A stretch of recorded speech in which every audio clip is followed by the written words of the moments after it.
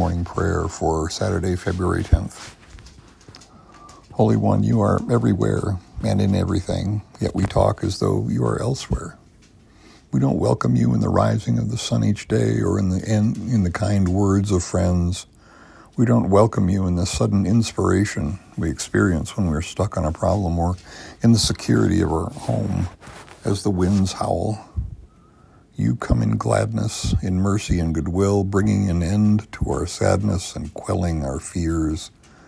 Let us welcome you with open arms, with acknowledgments that all good things are gifts.